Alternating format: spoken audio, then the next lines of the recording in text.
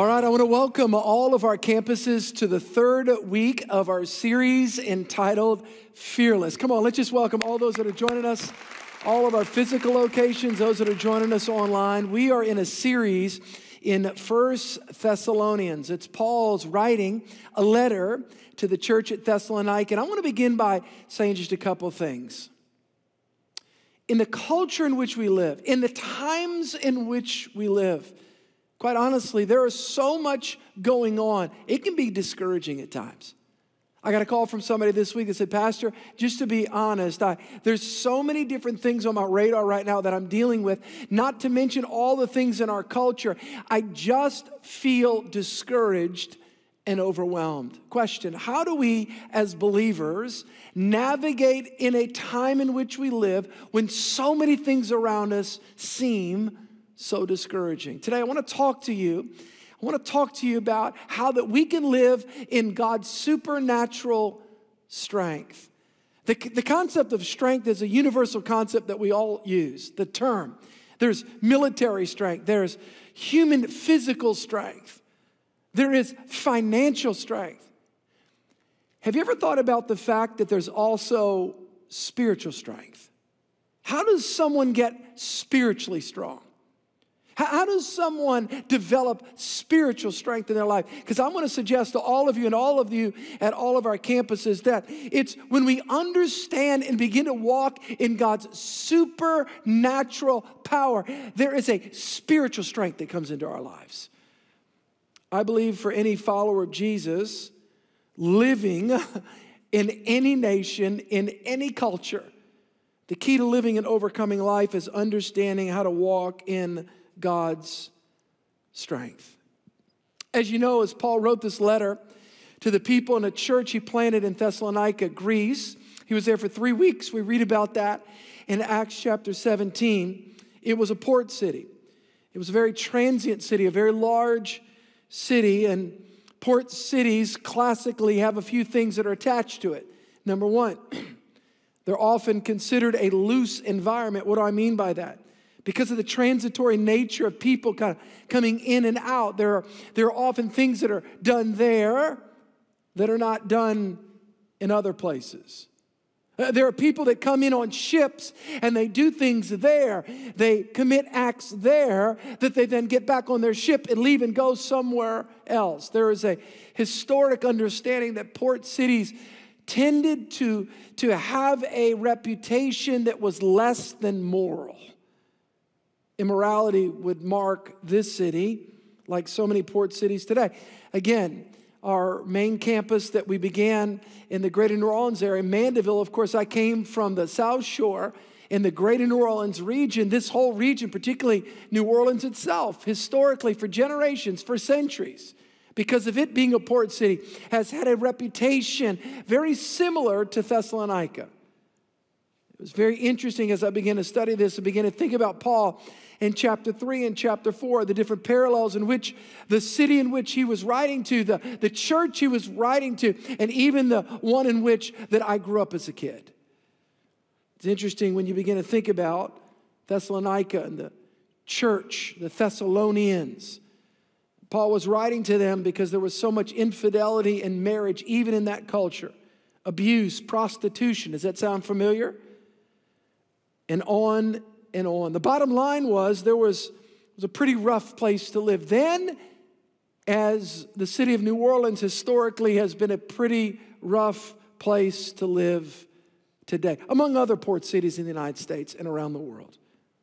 So Paul felt compelled to give them some guidelines for living above the cultural vices. And we have virtues we talk about, but then there's also vices. There were so many cultural vices in this city. They were so marked by it in that environment. Paul encouraged them. He encouraged his young church in their faith as they were growing in their faith and they were expanding. He encouraged them to walk not according to their own strength. It wasn't their own ability.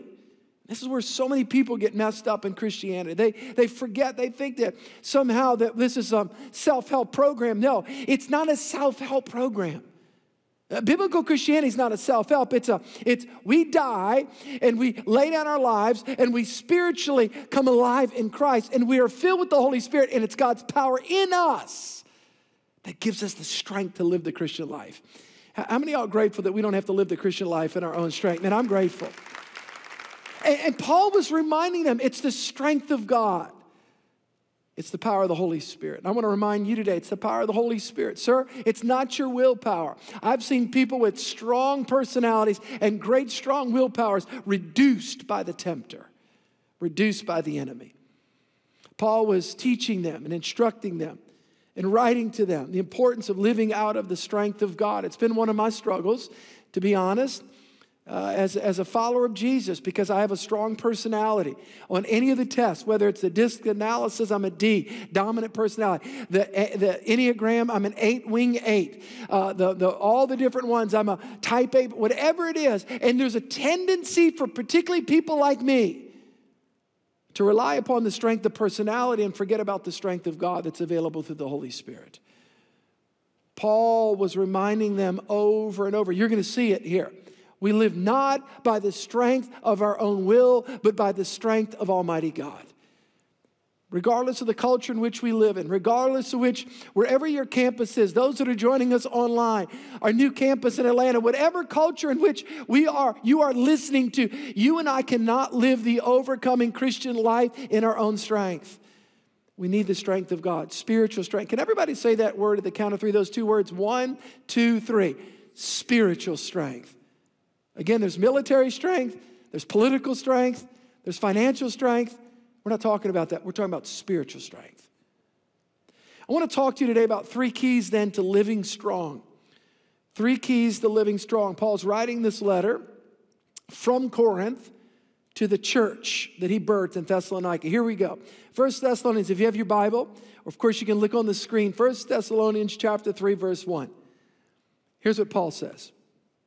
Therefore, when we could no longer endure it, we thought it good to be left in Athens alone, and sent Timothy, our brother and minister of God, and our fellow laborer in the gospel of God, to establish you and to encourage you concerning your what? Say it, faith. You're going to hear that over and over today. That no one should be shaken by these afflictions. What afflictions? They were being persecuted for their faith. They were born again in a culture that was not thrilled they were born again. They became followers of Jesus. Whether it was Jewish people that were upset, whether it was the Roman people that controlled the world that were upset, whether it was people that were indigenous to this particular city, that were idol worshipers, not everyone was excited. They were following Jesus and preaching Christ. And there was hostility towards their faith. They were being opposed for their faith. And that's why he said, no one should be shaken by these afflictions. How often do we get shaken by an affliction? And I'm not talking about, man, Pastor, I'm going through a trial. Why? I just lost my parking spot in the downtown area. No, time out. That is an inconvenience. We're not talking about an inconvenience. We're talking about when people are shaken because they're being oppressed because of their belief in Christ.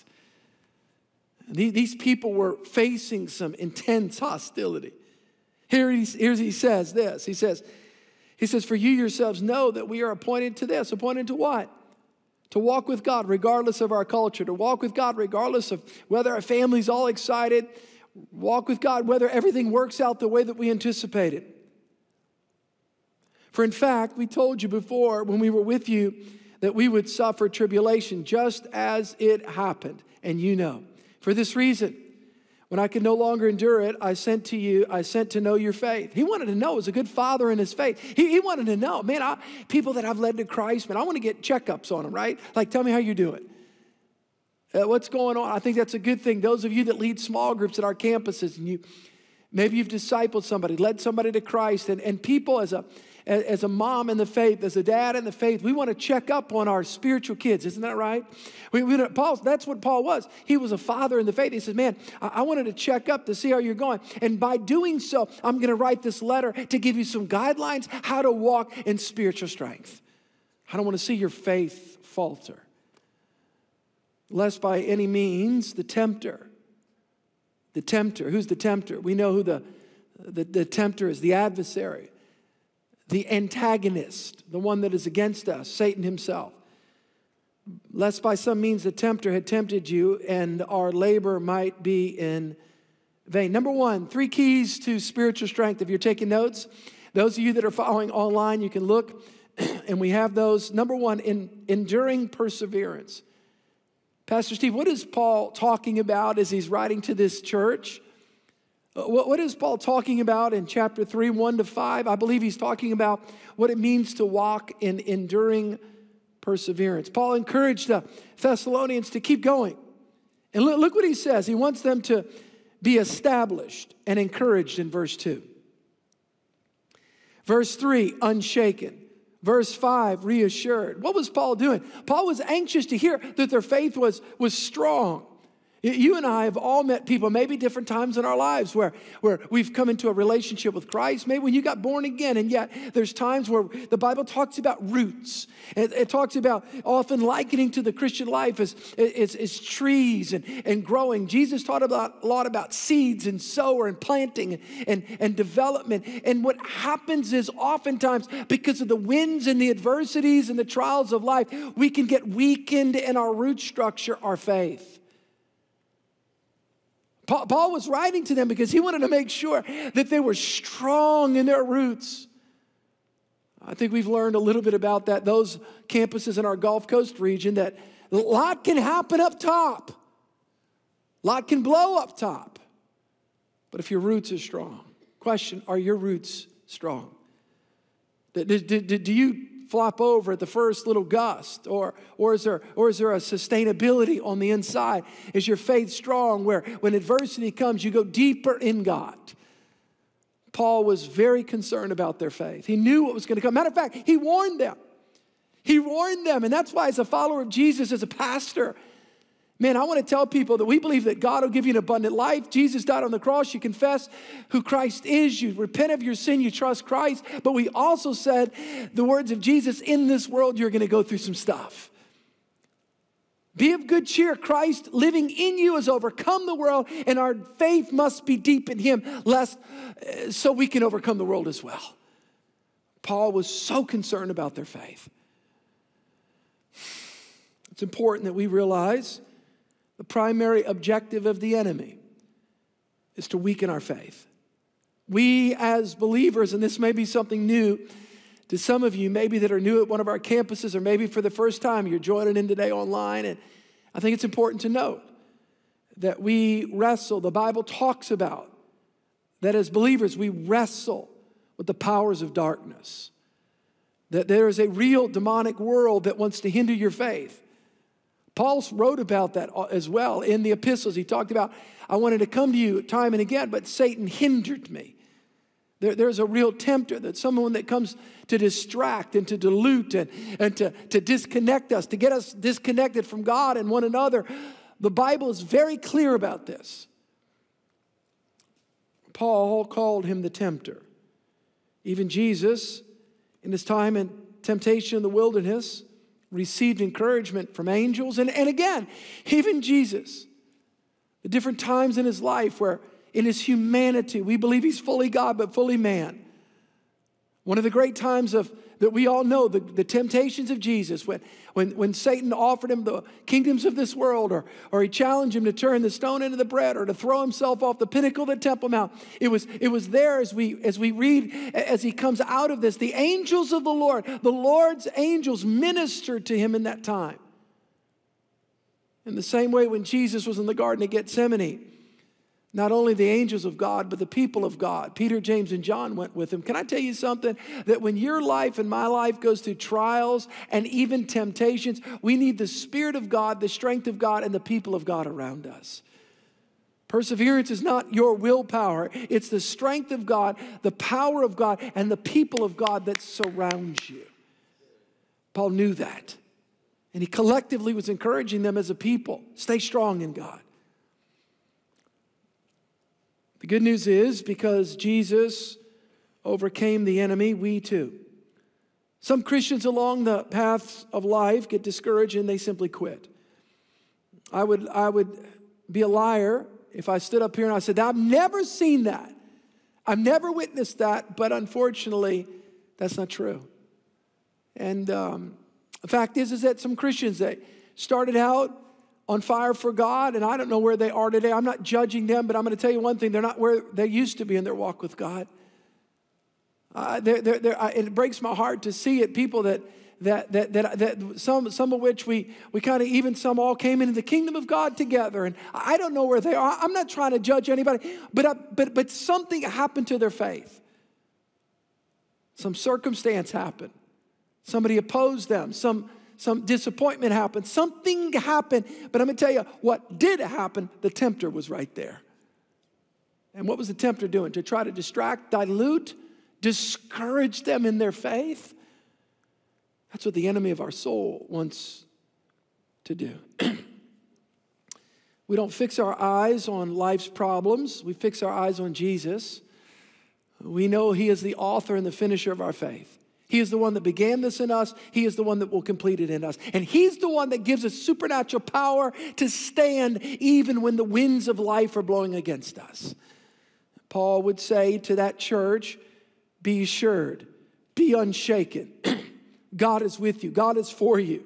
Over and over, I pray that your faith would be strong, that your faith would be strong. In our culture in which we live, whatever the philosophy that may be whipping around us, the ideological thought patterns and all these things. Listen, I would say, and I believe the Lord would say, Paul would say to us, be strong in your faith. Don't allow opposition to be an opportunity to walk away, but allow opposition to be an opportunity to go deeper in God, to dig deeper in our roots in God. Well, Steve, you don't know my situation. Well, no, I don't know everything, but you don't know my struggles. I've got big struggles. I went through a divorce, Pastor Steve, or I've just gone through a bankruptcy, Pastor, and I've just gone through, or I've got this addiction or what. Listen, we all have something, but I'm going to tell you something. Here's the good news. In God, we can get back up and keep going if our faith is in him. God wants to empower you to walk through that. I want to encourage you as your pastor. God wants to empower you and help you. The Holy Spirit's called the divine advocate, the helper. God wants to help us. God is not our problem. God is our solution. God wants to help us. There's a real devil that wants to stop our faith, and there's real circumstances that wants to hinder us. God wants to help us. I know people get disappointed. I've been a pastor for 22 years. I've been in ministry nearly 30 years. People get disappointed. I've been disappointed. And things have not worked out at times the way that I thought, and things have been hindered, and people have said things. And listen, we all have to grapple with that. But what I know is when I look up to God and I understand something about God, that God is supernatural and God is sovereign, here's what I have found out. When one door closes, God will open up another. And if two doors close, God will open up a window. In other words, God will always spin it in my favor for his glory and my good if I'll trust him. And Paul was telling those people, let me tell you, don't let the enemy tempt you to get you to walk away from your faith. Be strong in your faith. You are not what you feel. You are not what is happening to you. You are not what the enemy says about you. You are a child of God. Be strong in faith and don't let the winds of adversity blow you over. Go deeper in God. That's where strength comes from. Spiritual strength. Spiritual strength. God, I do not believe, puts a period on anybody's life until they die. He puts commas. Until next time. There's another chapter. There's the rest of the sentence. Paul is encouraging these believers and us today to persevere. That's my prayer for you as a pastor. You know what makes my heart happy? Is when I see people in our church, man, let's stay in the game. Let's keep growing. No, we can be honest when things are tough, man. We can be honest and open before God and your small group and the different pastoral team at all of our campuses. We can be honest. We do not advocate a dishonesty, but sincere faith is important. But at the same time, let me tell you, the only way you fail as a Christian is if you quit, is if you stay down. Let's get back up. Let's keep growing in God. The writer in Hebrews says, in Hebrews chapter 10, verse 35, therefore do not cast away your confidence, which has great reward, for you have need of endurance, so that after you have done the will of God, you may receive the promise. How many of you want to receive the promise? Come on, raise your hand. Let me tell you what the promise is. The promise is whatever God's promised you. In other words, let's stand in faith. There's always a gap between the promise and the provision. And we stand in faith. We let our roots go down. But it's often the attitude of an individual that stays, let me tell you, regardless, and it's so beautiful to see a man or a woman of God, regardless of what comes against them, they just keep staying in the game. I'm reminded of a gentleman in our church, a wonderful couple in our church, and I know that we just went through in the Gulf Coast region, Hurricane Ida, and this particular gentleman in 2016, he lived in a house, his house flooded. They repaired that. Nearly a year later, it flooded again. Then he thought, heck, he was living out a little bit further out, and he said, I'm going to move into Covington. Hurricane Ida came. I was on the phone with him actually the day afterwards. And I said, what's up? What's going on? You okay? He goes, Pastor, I'm going to get back with you. He says, but I've actually got 3 trees in my house. I thought to myself, flooded house, another flooded house, 3 trees. Okay, I'm going to tell you something. I would be fighting some dark thoughts. How about you guys? His attitude was of an overcoming believer in Jesus Christ. Not denying the reality of what took place, but denying the reality of allowing some negative thing to settle in. Where is God? What is God? And let me tell you something. As believers in Jesus, we can overcome regardless of what happens to us. And let me tell you something. It fires me up when I see another believer doing that. I hope you can draw from my faith. I hope I can draw from your faith. That's what Paul said. We can look to one another and we look to God. And then it's the faithful brothers in the Lord that we're doing this thing. The whole church, let's stand in faith. That's what the church at Thessalonica, you guys stand in faith. Stand in faith. I'll say it again. When adversity comes, don't let it blow your faith away. Let it deepen your faith. Number 2, the second thing that I see here about living strong is radiant holiness. Moving on to chapter 4, I wish I could take every word in the study and do a deep dive on every word etymologically. Big term, right? Where I could go through every word, but I can't. But I'm getting these concepts. And by the way, I hope as a noble Berean, I hope you guys go back and dive deeper into the scripture. Read 1 Thessalonians 4 and 5 next week and go deeper. That's why I teach through books of the Bible. Let's read radiant holiness, 1 Thessalonians chapter 4, verse 1 through 8. Finally then, watch this, brethren, we urge and exhort in the Lord Jesus that you should abound more and more, just as you receive from us how you ought to walk and to please God. For you know what commandments we gave you through the Lord Jesus. For this is the will of God, your sanctification, that you should abstain from sexual immorality, that each of you should know how to possess his own vessel in sanctification and honor, not in the passion of lust like the Gentiles who do not know God, that no one should take advantage of and defraud his brother in this matter, because the Lord is the avenger of all such. And as we have forewarned you and testified. Wow. Verse 7. For God did not call us to uncleanness. Uncleanliness. God's not called us to be unclean, according to the scripture, but in holiness. Therefore, he who rejects this, what's this? All those previous verses, all those previous admonitions.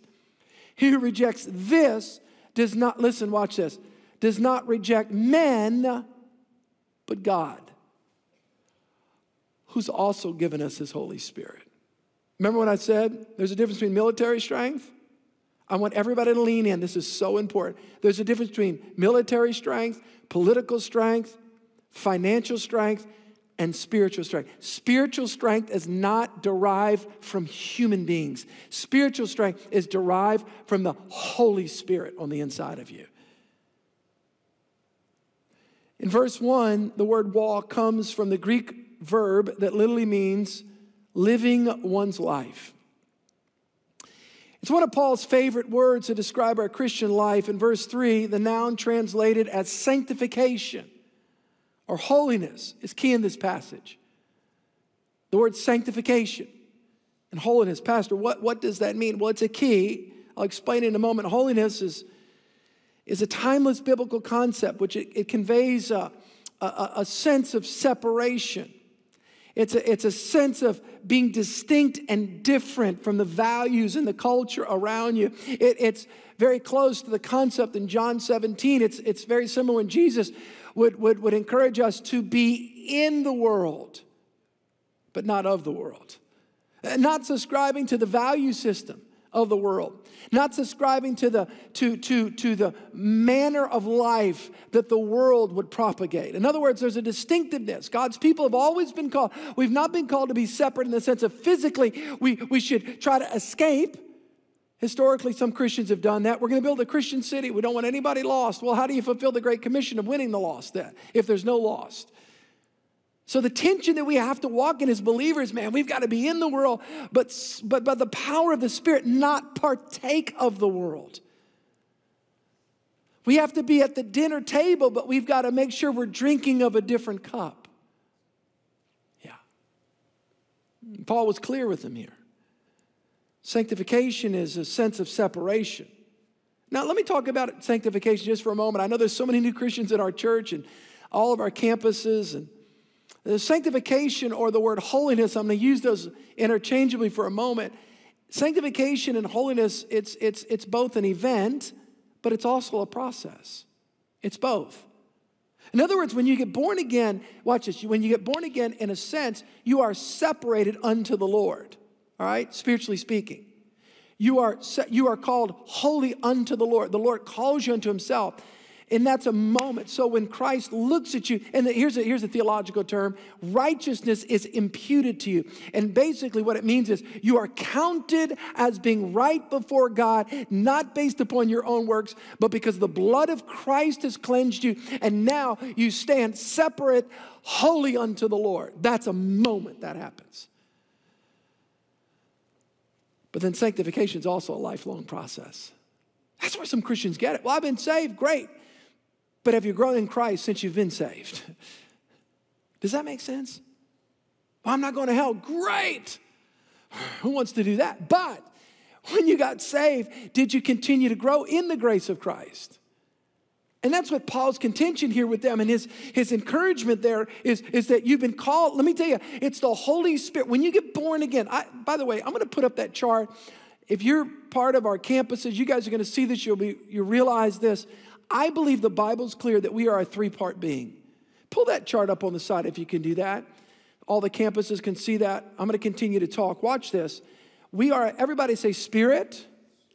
We are a spirit. We have a soul. Our soul is our mind, will, and emotions, and then we live in a body. That's our earth suit. When you get born again, watch this, the Holy Spirit comes into your spirit, and before you knew Christ, you were dead spiritually, Paul says in Ephesians, but after you come to Christ, you are born again, and the Holy Spirit comes to live on the inside of you. You're born again. You can take that down. But after you become a Christian, watch this. When you got saved, you immediately got changed spiritually. But let me tell you what didn't change. Your mind, will, and emotions. And guess what sanctification then becomes? It becomes walking out the Christian life, watch this, and allowing the Holy Spirit now to, watch this, control your thought process. To control your will and your decision-making process. To control your emotional responses. Pastor, I don't respond the way that I used to. Praise God. You're growing in Christ. Pastor, I'm telling you, I've been using the Word of God and memorizing Scripture. And man, I've been pressing in. I've been going to small group and learning Scripture. And can I tell you something? I don't think the way that I used to think. Praise God. What have you allowed? You've allowed the Holy Spirit. You're walking in sanctification. So in a sense, when you get saved, you're sanctified, separated unto the Lord. Your spirit comes alive in God, but then you still have to walk through sanctification, watch this, until you see Jesus face to face when you die. And Paul wanted to make sure that these Christians understood this. It's a process. Well, Pastor, I don't know what's going on. I raised my hand, I got saved. I mean, I got the little book, the whole thing. I got baptized. I even got a t-shirt to prove it. Great. You got saved. That's the start. That's not the finish. The finish is when you die. The start is just the start. You got the Spirit. Now live the life that God's called you to live by the Spirit, renewing your mind. Let the Spirit overcome your mindset. Let the Spirit help you to change your responses. Let the Spirit what? Dwelling on the inside of you, giving you power to be strong regardless of what's around you. It's called living by the Spirit, living according to the Spirit. Paul, in this passage, is also highlighting one of the most common ways that people get sidelined in life, and that's sexual impurity. This can bring serious obstacles to our growth in Christ. For a believer in Jesus to continue in sexual impurity, Paul talks about, man, that can seriously wreck your faith, sideline you. Paul addresses this issue. Paul knew that church would have the possibility of still potentially practicing some of these things, and that's why he says, there are serious concerns I have about sexual immorality. Keep in mind, Thessalonica was a thoroughly Greek city and society. They were open to accepting everything imaginable, everything. Paul wanted them to know that they could not live a thriving Christian life and choose to continue to live in ungodly sexual practices. And practices that the culture may have viewed as normal, but the Bible views as sin. It's interesting when you begin to think about this. Paul's teaching was quite clear. Here's what he's saying. Christians, believers in Jesus, don't live any longer in this particular area. Don't allow your sexual ethic to model in any way after those that don't know God. That's what he said. Because there's a difference on the inside of you. You've been transformed by Christ. God's sexual ethic is and always will be the same. Human sexual relations are designed to be experienced and enjoyed. Sex is God's idea. God created it for humans to enjoy, but in a construct to protect us, and that's in the construct of marriage, in the way God designed it. Any sexual activity outside of that not only is sin, but it also sets you up. Sets you up for what? For hurt? For pain in your heart? Pastor, God's just trying to keep us from fun. No, God's actually trying to help maximize your fun and your enjoyment in the context. Rules are not to hurt you. Rules are to maximize your life within the context. Can you imagine playing a soccer game with no rules? People get hurt. How about football? Well, that would really work well. But God has given us boundaries, and if we'll do it God's way, it allows us to be fulfilled and enjoy the fullness of how God intended life for us. Yeah. God's intention for sexual activity is designed for our enjoyment, and He gives us guidelines to protect our hearts. Yeah.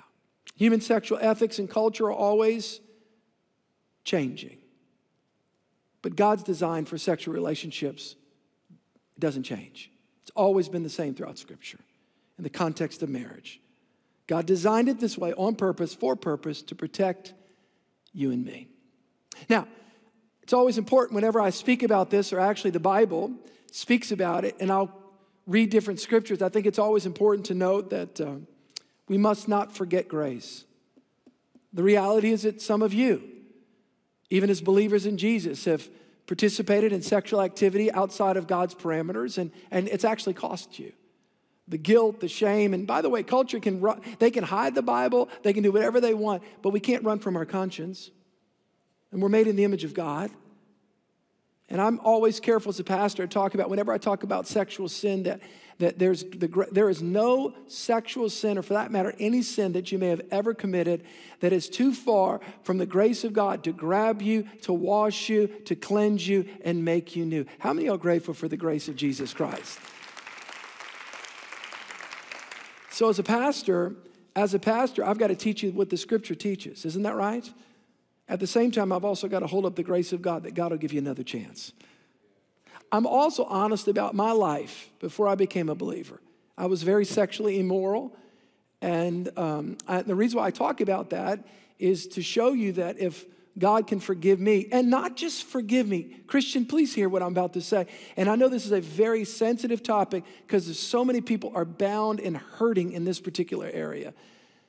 God not only will forgive you, God not only forgave me, but he also gave me the power to be able to walk free in that area. Yes, we always need to be aware of temptation. Yes, we need to have guard lines and our guardrails and make wise decisions. But at the same time, this living sexually pure is not about your willpower, sir. Ma'am, it's about the power. That's why I think that Paul said, by the way, at the end of verse 7, he says, remember the Holy Spirit. Don't forget that, please. Don't forget that. God will give us his grace. God gives us his Spirit. God will cleanse you just like he cleansed me and gave me the power to walk with God. Yeah. Number one, we've talked about perseverance. God wants to fill you with his Spirit to give you a supernatural perseverance. Church family, I don't know all the things that you're going through, and I don't know I know there's a lot going on in our culture, and this series is called Fearless, but I want to tell you, the Bible is so clear. God will fill you with his Spirit and give you power to grow in your faith, and you can have deep roots in God and persevere regardless of what comes against you. And overcome, by the way. You can live and overcome in Christian life. Number two, you can live sexually pure in an impure culture. Yes, you can. Not by your own strength, not by your willpower, but by the power of the Holy Spirit as you yield to a greater power. And you can be forgiven, and you can have a new start. Let me give you this last and final thing. You guys learning anything? 3 people, so excited. So excited. Man, I want to help you guys. The reality is that I can help you to the degree that we allow the Lord to speak to us. The Bible, man, the Bible will help us. Let me tell you something. This is God's guidelines right here to help us. And maybe you're new to this whole Christianity thing, like, my gosh, this whole thing is new. I'm telling you, God is for you. He's not against you. He wants you to maximize life, enjoy, fulfill, make a difference, all those things. But we got to do it his way. We got to do it his way. Every time in any generation that man thinks they know more than God, it always ends with wrong conclusions. I'll give you this last and final thing, brotherly love. 1 Thessalonians chapter 4, we've talked about supernatural strength. Strength to persevere, strength to walk in holiness and cleanliness, and the strength of God to walk in brotherly love. 1 Thessalonians chapter 4, verse 9 to 10. But concerning brotherly love, you have no need that I should write to you. For you yourselves are taught by God to love one another, and indeed you do so toward all the brethren who are in Macedonia. But we urge you, brethren, that you increase more and more. Friends, what I see here is the power of Christian brotherly love. Brothers and sisters in Christ. Paul commends them for the way that they're loving others. It's powerful to note that I wonder if the person that maybe is enslaved to lust or enslaved to unhealthy sexual practices, and I wonder if they've ever tasted and drank from the cup of true, genuine Christian love and friendship. I wonder if how many times we actually get hooked in a sin pattern because we've not taken advantage of the things that would have strengthened us, that would have been the antidote to that bad habit. Here's what Paul knew. Paul knew that regardless of what happened around them in the culture, if they would stay together and walk in love and honor one another. I'm so grateful for the different people that have surrounded me over my life. And I'm going to tell you, I made some decisions early on as a believer. I was going to be a giver and not a taker. I was going to be an adder and not a divider in relationships. And so can you. Church, we can be strong in God, not perfect, not without trial, but we can thrive amidst any culture that we're in. We can persevere when we get hit. We can live holy in an unholy culture. And we can we can love even when we're not loved. Yeah. It's by the Spirit of God. It's by the grace of God. Paul ends when he talks about brotherly love. And I'll close with this. And I love this part. And he says, I pray that you would increase more and more and more. The agape love of God is the love that's unconditional. Let me tell you what agape doesn't mean. It doesn't mean that we don't have boundaries in relationships. That doesn't mean that at all. We need boundaries and healthy boundaries, but I'm going to tell you what agape love does mean. It's that we love like Jesus loves. We're loved by God and we love others. Church, listen to me as I close. This world desperately is waiting for a group of people that will love them even when they don't deserve to be loved, just like us.